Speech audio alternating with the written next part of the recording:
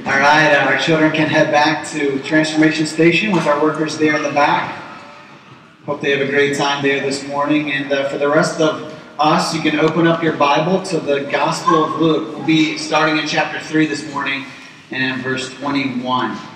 So that's Luke 3, 21, and that's on page 859 of the Bibles that we provided for you this morning.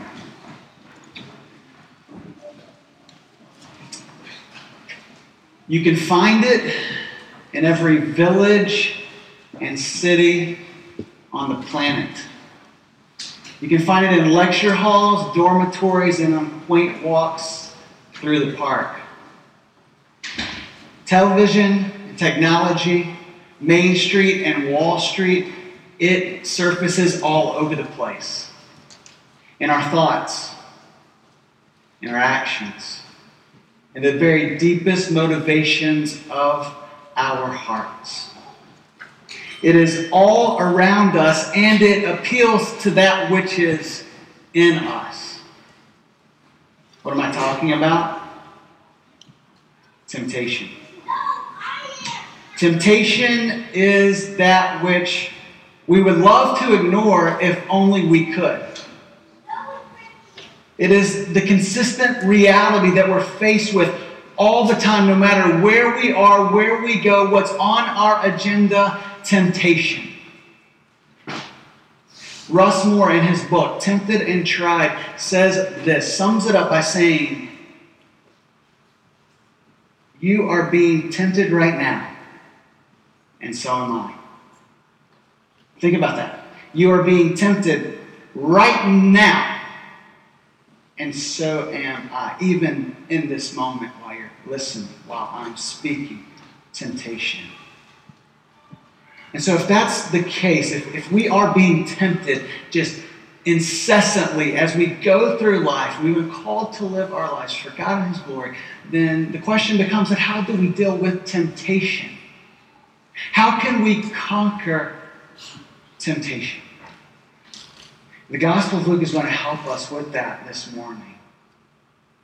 We're going to see that we can conquer temptation through the triumph of Christ. Conquer temptation through the triumph of Christ. I've titled our sermon this morning, Triumph Over Temptation. And I want you to notice that this could be both descriptive and serve as a command. And that is intentional, by the way. You say, why is that? Well, first and foremost, this is a declaration, a statement of fact, a reality, what we see here in the text, because this passage on the baptism and genealogy and consequent temptation in the wilderness of Christ is not so much to help us how we are to do our little checklist and fighting temptation in our life, as much as it is given to show us that Jesus is the sinless Son of God. Now, it's in light of that reality that we can find the resources to conquer temptation in our own life. So it is a great secondary benefit, but I want you to see that. This is both a statement of Christ's triumph over temptation, and at the same time a call to us to triumph over temptation ourselves. And I want to give us two primary encouragement as we work our way through the text this morning. So we're going to pick up in verses 21 through 23 of chapter 3. And the first encouragement for us is this, to believe in the Son who triumphed through the Father's love and the Spirit's fullness. So we're going to see the Father's love and the Spirit's fullness right here in the baptism of Christ. So let's read verses 21 through 23 together. This is what Luke writes. Now when all the people were baptized, and when Jesus also had been baptized and was praying, the heavens were opened, and the Holy Spirit descended on him in bodily form, like a dove. And a voice came from heaven, "You are my beloved Son, with you I am well pleased." As we saw last week, John the Baptist was out in the wilderness, a voice crying, "Prepare the way for the Lord." And people were coming to John by the masses, coming to be baptized by him. And we see here that even as the crowds were being baptized, many in the crowds were being baptized, Jesus also comes to John and to be baptized. Now, Luke doesn't give us all the details that Matthew does, but Matthew gives us the natural response of John. John's saying, hold up, Jesus, wait, I should be baptized by you. You should not be baptized by me. What's going on here? And Jesus tells John, look, this is to fulfill all righteousness. You say, well, what on earth does that mean? Well, scholars have debated this for centuries. What does Jesus mean when he says it's to fulfill all righteousness? Some scholars think that he was identifying with the sin of Israel in his baptism. Jesus, of course, had no reason to repent. He was sinless. And we even know this from the Gospel of John, comparing with Scripture. When he came to be baptized, John makes this loud and clear, because what does he say? Behold, the Lamb of God who takes away the sin of the world. He was the sinless Lamb of God. So Jesus had no reason to repent. Why was he coming to be baptized? Maybe it wasn't to be identifying with Israel's sin. And then others say maybe he was validating the ministry of John the Baptist. Maybe that's it. I think there's a deeper reason going on. And we're going to see this as the story unfolds. I think what Luke is doing and what Jesus is saying when he's saying he's fulfilling all righteousness is to show that he is the coming servant of the Lord, the Messiah, who would save people from their sin. And so he is foreshadowing his own death as this future suffering servant. And let me just say, this baptism is so central. It's a practice of the church from the very beginning. When the disciples began to preach the gospel in Acts, they said, repent and be baptized. So let me just ask you this morning, have you been baptized? Have you, as a follower, have you received Christ and then said, you know what, I'm placing my trust in him and I'm going to follow in the step of obedience in believer's baptism? Because here's the beautiful thing. Look, if you're wrestling with this, if you're a new follower of Christ, maybe if you're considering the claims of Christianity and you feel like you're about ready to place your faith in Christ and confess him as Lord, I want to ask you, what's holding you back from being baptized? Because baptism is, as we talked about last week, it's both a proclamation identifying with Christ in his death and resurrection, and it helps display to the world our new commitment to him, this new life that we have in him. So baptism is not just this ritual that we do because it's what we do, but it's actually packed with meaning, and it should push us into the rest of our Christian life.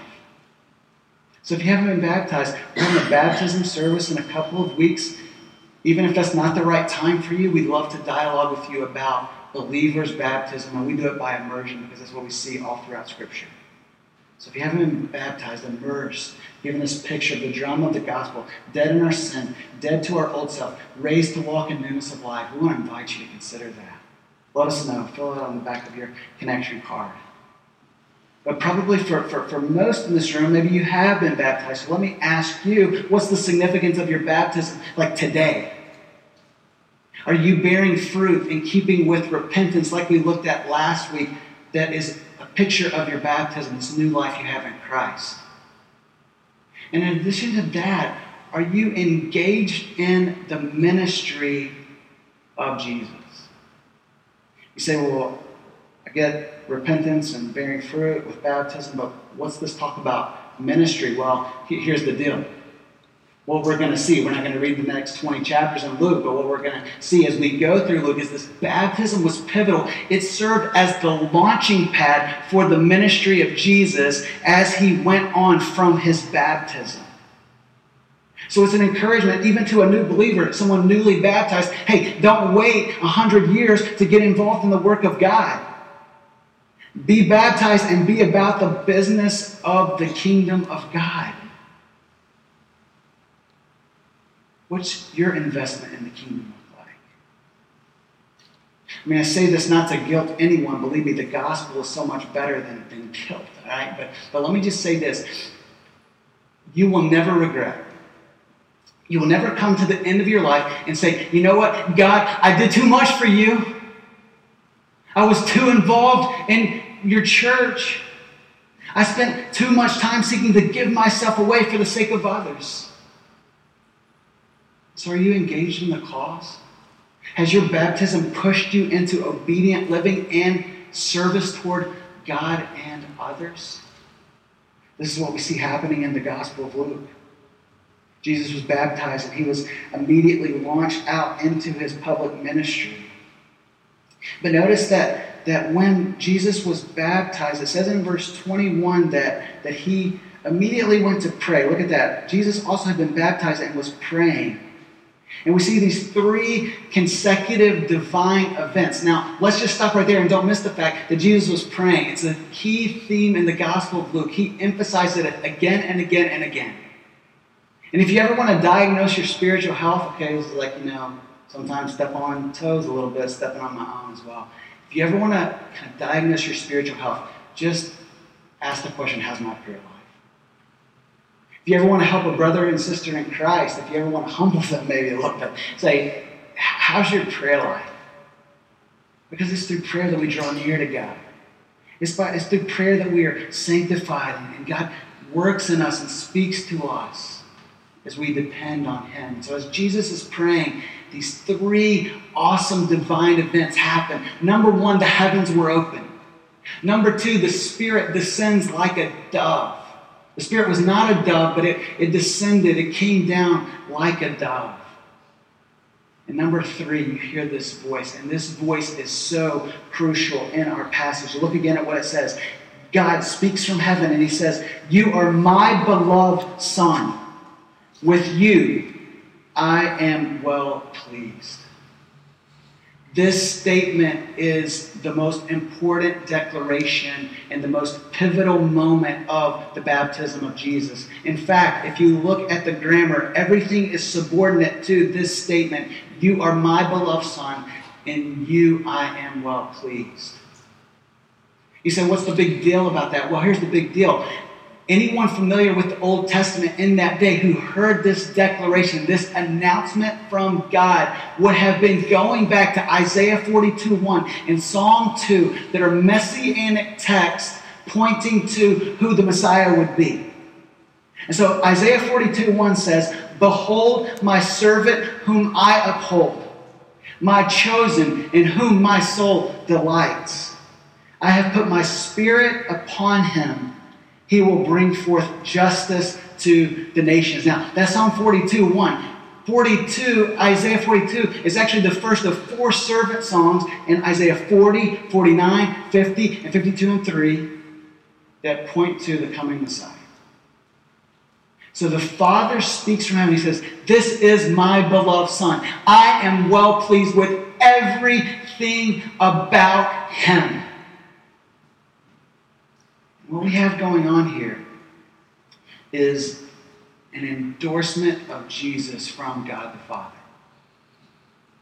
It's as if God the Father stamps his approval upon the life and the work of Jesus Christ, and he wants everyone to know this.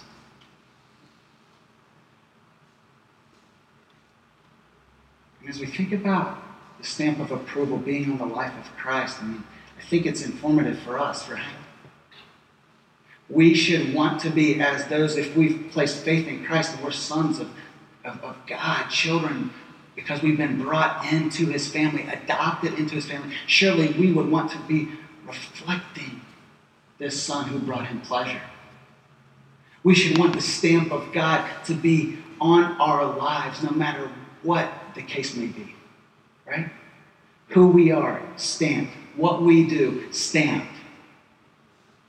If you're ever kind of wrestling with your motives or what you've maybe done, like, man, was that, was that legit? Was that honoring to God? Just ask yourself the question, would God have stamped that thought, that desire, that conversation, the tone with which I spoke or wrote that email? Would God stamp that third dessert that I went back to, the buffet to eat again? Would he have stamped that? So comprehensive. So don't miss here then in verse 22 that we have the presence of the Trinity right here. Jesus the Son, Spirit descends like a dove. The Father speaks from heaven. God is triune. Father, Son, Spirit. Our whole lives could be lived in light of the Trinitarian formula, as it's been called, from the Father, through the Son, by the Spirit. That's how we should live our life. Everything in our life comes from the Father, through the Son, by the Spirit. And we see the presence of the Trinity right here. Now, move down to chapter 4, starting in verse 1. After the baptism, as he's affirmed by the Father, has been stamped with the Father's love and blessing and pleasure and approval, and now filled with the Spirit, look at what it says in chapter 4, verse 1. And Jesus, full of the Holy Spirit, returned from the Jordan and was led by the Spirit in the wilderness. Now, this might surprise us a bit, right? God has just spoken of his pleasure in the Son. He's now filled with the Spirit. And it says that the Spirit leads him into the wilderness. And what happens in the wilderness? Well, now look at verse 2. It says he was led by the Spirit in the wilderness for 40 days. And what happens there? Being tempted by the devil.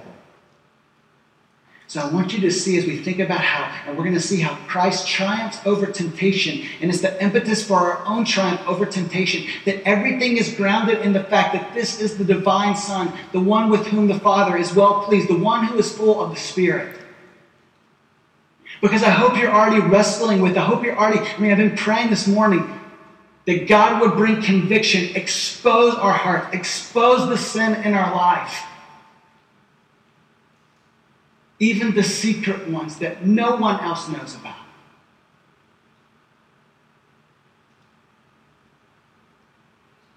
And you're asking yourself the question,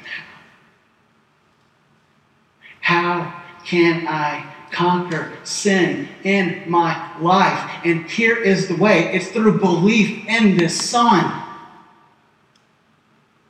The Son who has the Father's love all over him and the Spirit filling him. I can remember hanging out with a couple of friends in seminary. One was my pastor when I was kind of in town. I was the interim youth pastor at the church back in Owensboro, Kentucky, so I'd drive on the weekends, but in the week I was at FBC Fairdale. Okay, my boy JP, Josh Powell, was the pastor there. He's about my age now, so he's about 8-9 years older than me. Anyway, I can remember hanging out with JP and my other best friend, Josh Green. We're walking through the mall. All right, we're just kind of hanging out in the mall in Louisville, Kentucky. And I can remember JP, inevitably, right? I mean, we live in the world, right? So we're in the mall and this scantily clad lady, walks by. And he kind of says something, hey fellas, kind of an encouragement, right? To not look, not go there, not stay there, kind of thing. And I can remember begin wrestling because, that sin of lust had been a real factor in my life. And so I can remember asking him, kind of building up the courage, right? Because we never want to admit our flaws. We never want to expose our sin. So I kind of mustered up the courage, Josh, man, so how do you conquer that sin in your life? And he said something I'll never forget. I'm always the one that's expecting the dissertation, the 12 points, the battling sin and conquering sin in my life. And you know what he said? He said, T-Mac, the only thing that's going to save us from that is a personal relationship with Jesus Christ.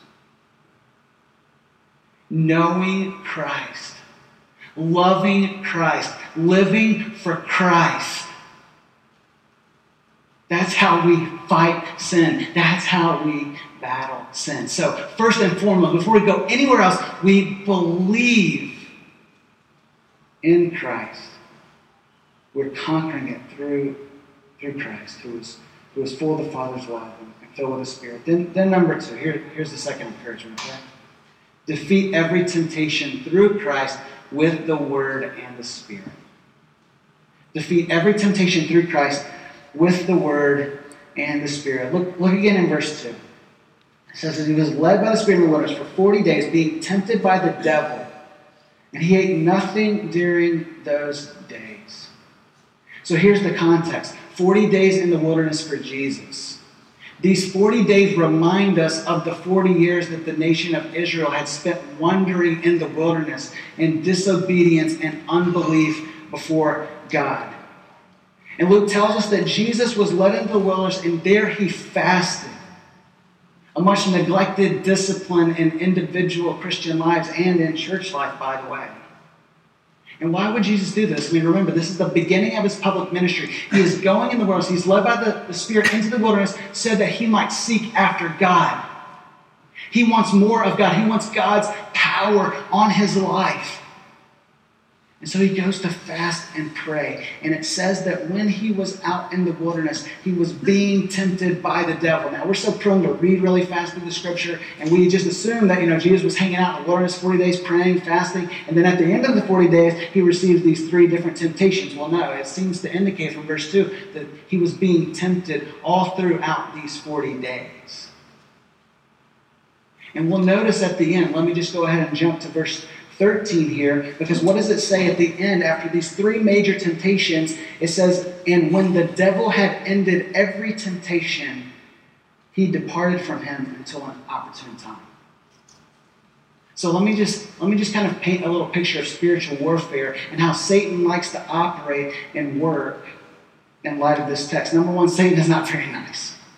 All right? God is for you. Satan is not for you. He exists to deceive. And Jesus, that's why Jesus calls him the father of lies in John chapter 8. He takes that which is not very attractive and he seeks to make it attractive and appealing. He takes that which has no substance and he makes it look substantive. Satan works in all the ways that he possibly can to bring us down. And listen to what C.S. Lewis says here in the preface to Screwtape Letters. I think this is instructive for us. He says, there are 2 equal and opposite errors into which our race can fall about the devils, demons, Satan. One is to disbelieve in their existence. The other is to believe and to feel an excessive and unhealthy interest in them. They themselves are equally pleased by both errors and hail a materialist or a magician with the same delight. And so have you fallen into one of these 2 camps? I mean, we do this as the church. We do this as Christians. For some, man, Satan and demons are behind every door and under every rock. We explain sin away because the devil made me do it. He's so powerful, he made me sin. But then for others of us, and maybe for more of us in this room, we tend to ignore his existence. As if there's not a battle raging all around us. I think we begin to see this in our personal lives as well. Listen, I know that there may be some in the room here today. I know there are some in the room who are just weary of the battle. Tempted and tried. Dealing with addictions and that those sins that just continue to creep into your life. And so maybe you're feeling the heaviness of spiritual warfare, and you're all ears right now. I hope you are. But let me just say to everyone else, you may be walking pretty closely with God today. You may kind of be firing on most all of your spiritual cylinders and kind of, walking around with a little bit of, spiritual swagger. You think, things are good. And if that's the case, let's remember what 1 Corinthians 10:12. Paul says there, therefore let anyone who thinks he stands take heed lest he fall. And so we have to constantly be on guard because Satan is always, as we read, John read for us, he's always on the prowl. He never takes a day off. He looks to expose us when we are weakest and most vulnerable. We may be tired. We may be alone. We may be stressed out. Whatever the case may be, and he is looking to pounce on us. And at the same time, he often comes when we least expect it. Sometimes when we are on the highest of spiritual highs. For Satan, anytime is a good time to tempt us, to pull us away from our devotion and intimacy with Christ. Or do you experience this in your life? Do you know the battle that rages day in and day out, week in and week out? There are resources for us. There is good news in the gospel. Well, let's first talk about how temptation works. James points this out for us in James chapter 1, 13 through 15. This is what he says, all right? Good theology here, James. Let no one, when he is tempted, say, I am being tempted by God. For God cannot be tempted with evil, and he himself tempts no one. But each person is tempted when he is lured and enticed by his own desire. Then desire, when it has conceived, gives birth to sin. And sin, when it is fully grown, brings forth death. So I want you to not miss this here. James teaches us, again, good theology, a doctrine of sin. What happens in temptation is that we are exposed to the world. We're exposed to some spiritual warfare where we're tempted to sin. And we can't say, listen, you cannot say, the devil made me do it. If you're in Christ. The devil cannot make you sin. The devil has no power over you. We sin. Why do we sin? We sin because we want to. Because we have selfish desires that dwell within us. Theologians call this indwelling sin. And so temptation cannot lead us to sin, but sinful desires can lead us to take and grab the temptation, the lure, that this is going to satisfy us in some particular kind of way. But now the good news. 1 Corinthians 10:13, what does it say? It says, no temptation has overtaken you that is not common to man. And God is faithful. He will not let you be tempted beyond your ability, but with the temptation, he will also provide a way of escape that you may be able to endure it. So listen, we have no excuse in Christ. God is faithful. Every single time you are tempted, whether it's late at night, whether it's early in the morning, whether it's in the middle of your day, God is faithful to provide a way out for you to say no to the temptation by his grace. He gives us that ability to say no. And in the gospel, it's even better than that. Because we have a God who is not detached from our reality, but a Savior, Jesus Christ, who has experienced everything that we have experienced, yet without sin. This is what Hebrews 4:15 says. For we do not have a great high priest who is unable to sympathize with our weaknesses, but one who in every respect has been tempted as we are, yet without sin. So now let's transition to look at some of these ways that he was tempted, the temptations of Christ. And I think as we go through, we're going to see how we are tempted in many of the same ways. Not in the exact same way, because we're not Jesus after all right? But in some of the similar ways as he was tempted. So, number one, the first major temptation we find in verses 2 through 4 is the temptation to self-satisfaction and mistrust in God's goodness and care. Look in verses 2 through 4. He says, for 40 days being tempted by the devil, and he ate nothing during those days. And you might imagine, and when they were ended, he was hungry.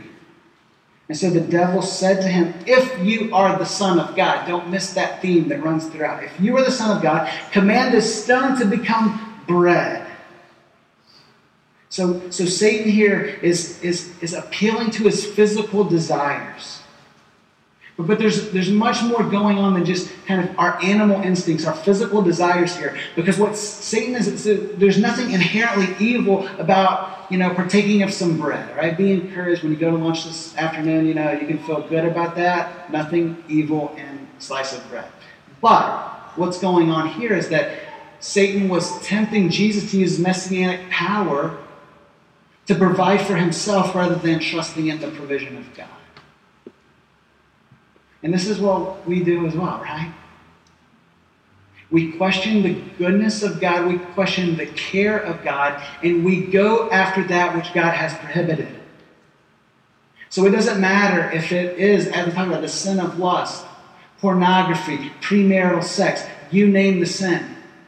It doesn't matter if it's substance abuse, some kind of addiction that you're wrestling with, or just kind of cheap thrills, whatever the case may be. We go after these things because we want satisfaction in them rather than waiting, being patient, and finding our satisfaction in God. I mean, when we're tempted to sin sexually, it is at its fundamental essence, it is a failure to trust in God's care and goodness for you because you don't think He has something better for you. Whether that's today or in the future, if He wills that you live out according to His plan in the context of marriage. You say the same thing about any sin that appeals to our physical desire. We seek after the self-satisfaction, and we fail to trust in God's good care for us. Number 2, the second major temptation was the self-promotion and false worship. Look in verses 5 through 7. And the devil took him up and showed him all the kingdoms of the world in a moment of time, and said to him, to you I will give all this authority and their glory, for it has been delivered to me, and I will give it to whom I will. If you then will worship me, it will all be yours. So here the temptation is to self-promotion and to false worship. Do you ever crave power? Do you ever want to be esteemed in the sight of others? Man, I'm the brightest person in the room. I'm the most talented person in the room. I have the best ideas. I can get the job done a little bit more efficiently and proficiently than everyone else. And not only can I do that, but I want to be recognized for that. I want people to know that I am the man, that I am the woman. You know what I'm saying? And so we're constantly looking for little ways, even if it's subtle, even if no one else knows the thoughts that we're having. And we want to be elevated. We want to be recognized. We just went to a conference this week for church planters.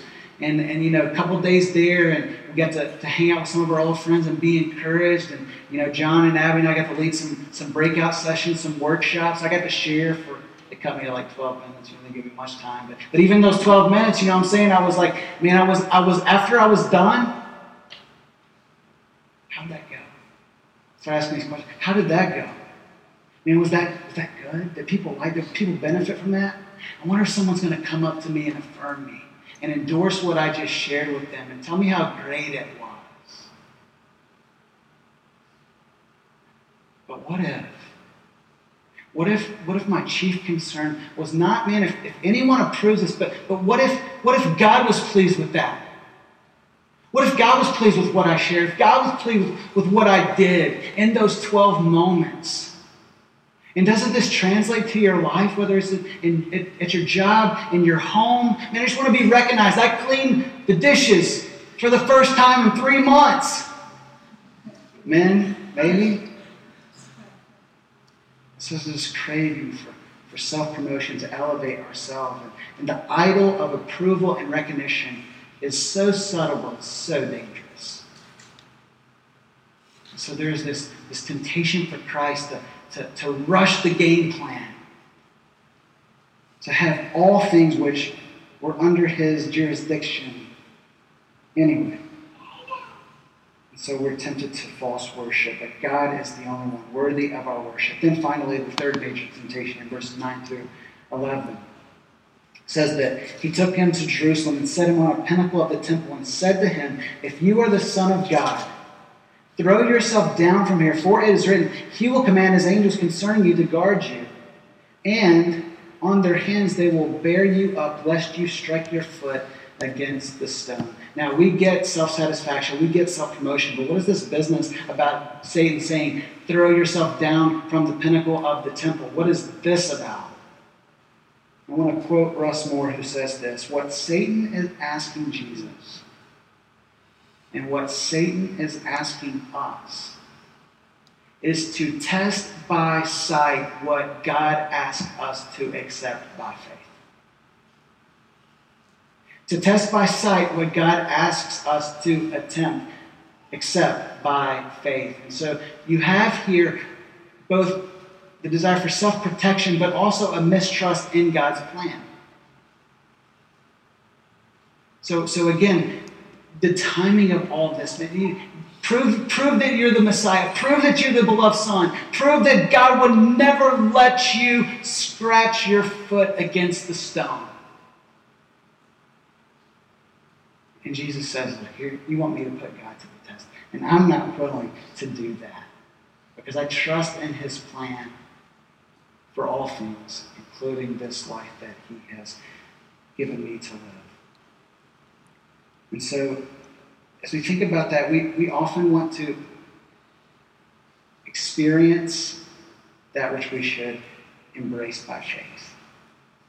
Every proposition and promise of God must be accepted by faith.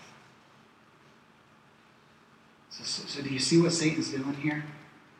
Over and over and over again, he is pushing him toward unbelief and not trusting in who the Father is and his love for him. You see that? It's the Father's love that pushes us to obedience. It's the Spirit's fullness that enables us to resist sin. So very practically then, let's talk about how to battle temptation. And I'm not going to give you a formula this morning. All right? I'm just going to give you a simple answer that I think is very biblical, not only in Matthew 4 and Luke 4, but throughout the Scriptures. Here it is. We battle temptation like Jesus did, by the Word and full of God's Spirit. That's it. That's the simple answer. By the Word and by the Spirit. First off, we see that it has to be by the Word. Every time Jesus was tempted, what did he do? Let's look back. In verse 4, when he's tempted to turn the stone into bread, he says to Satan, "It is written, man shall not live by bread alone," quoting Deuteronomy 8:3. In verse 8, he quotes Scripture again. "You shall worship the Lord your God and serve him only." Then in verse 12, he quotes Deuteronomy again. "You shall not put the Lord your God to the test." So this is Jesus knowing the Word. Because listen, if you don't know the Word, how are you going to fight with the Word? You've got to know the Word, but it's not just enough to know it and kind of be these, little Bible answer people walking around with all this knowledge of Scripture. Jesus not only knew the Word, but he wanted to live the Word. He took it so that he might apply it to his life in faithfulness and obedience to God. And so Ephesians 6:17 says, "Take the helmet of salvation and the sword of the Spirit, which is the Word of God." We have to know the Word. We have to live the Word. Because what is going on here? Satan is often even using the Word. He is twisting it, seeking to deceive Jesus with his own Word. But Jesus knows the Word and he fights with it. And then he does all of this by the Spirit. Romans 8:13, "For if you live according to the flesh, you will die. But if by the Spirit you put to death the misdeeds of the body, you will live." And so we put sin to death by the Spirit. We put temptation to death by the Spirit. We resist temptation when it comes our way, and we replace it with God's truth. We believe the truth of God and resist the lies of Satan. And when we resist and replace, it can lead us to the place where we can then rejoice. Rejoice in God's goodness and his favor to us, that we have fought against temptation in our lives. Can you do that this week? Can you just get into the Word and soak it up and say, "God, I need your Spirit to fill me and lead me and empower me to live my life for you this week"? No matter what all those temptations that have been going around, swirling in your mind as we've heard from God's Word this morning, you can do it by his grace. And so let me close by asking and answering this final question. Why is putting sin and temptation to death so important? Why? Why is putting sin and temptation to death so important? And here's the reason. Obviously, God's glory is at stake, but God's glory through his mission is at stake. As we live pure lives before God, we are usable vessels in his hands to do his work, to bless others, This is what we see as we go throughout Luke and as we read Paul's letters. He is constantly emphasizing this: instruments in God's hands. But there's something even deeper than that here. Not just our mission, but the mission of Christ. And to see that, I want you to take you back right quick to the genealogy. I know most of you thought I skipped the genealogy at the end of chapter 3. Who thought I skipped the genealogy? Be honest. Yeah, that's too bad. You don't know me well enough yet. After all these months and years, what's up? Genealogy. We're not going to read it, by the way, but let's start it and finish it. Verse 23. Jesus, when he began his ministry, was about 30 years of age, being the son, as was supposed, of Joseph, the son of Heli, the son of Methat, the son of Levi, the son, the son, the son, the son, the son, the son, the son, the son, the son, the son, the son, the son, the son, the son, verse 38, the son of Enos, the son of Seth, the son of Adam, the son of God. Now, there are different genealogical accounts in Matthew and Luke. Why is that? Because we think that Matthew is tracing the royal succession, the Davidic line, whereas Luke is just working through maybe the prophet Nathan. And what we really need to understand here is that Matthew emphasizes that Jesus is the one who is united with the Jewish race. He is the son of Abraham. That's where Matthew stops. But Luke stops not with Abraham, but with Adam, who is the Son of God. That teaches us two things. Number one, that Jesus is a Savior for all of the world. Jesus identifies with all of humanity.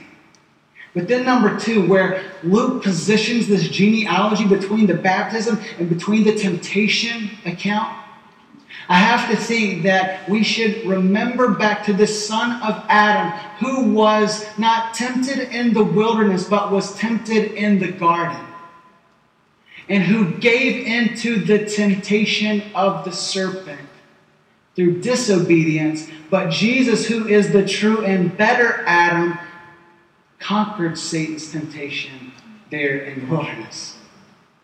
And this is good news for us. Why? Because this is not the most crucial victory for Jesus. I'm about to get loose and excited up here, all right? The most crucial victory for Jesus was not won in the wilderness. It was won at the cross. But if he had not won this victory in the wilderness, there would have been no victory on the cross. Jesus is the sinless Savior. He would not be worthy of being our Redeemer unless he was perfectly righteous. So never forget in the gospel that Jesus did not simply nail your sin to the cross and cancel your debt and the penalty of your sin, but he also has given us his righteousness.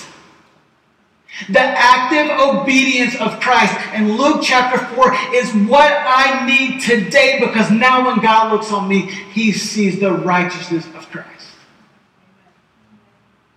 Do you know the righteousness of Christ? Have you embraced the righteousness of Christ? The true and better Adam, the true and better Israel, the true and better everything. He is what we need. We can conquer temptation. We can triumph over temptation because he is the one who triumphed, and he is the one who fills us by his Spirit today. Let's pray. God, we pray that you would take these truths and root them deep into our hearts.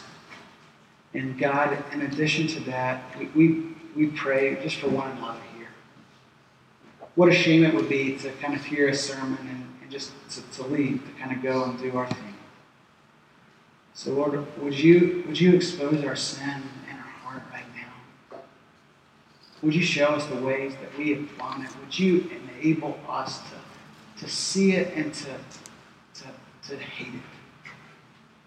And to forsake it and to turn to you and ask you to forgive us and to fill us and to walk in obedience to everything that you have commanded. God, we pray that we would know the power of the gospel and that we would live in light of the power of that gospel. We pray in Jesus' name. Amen.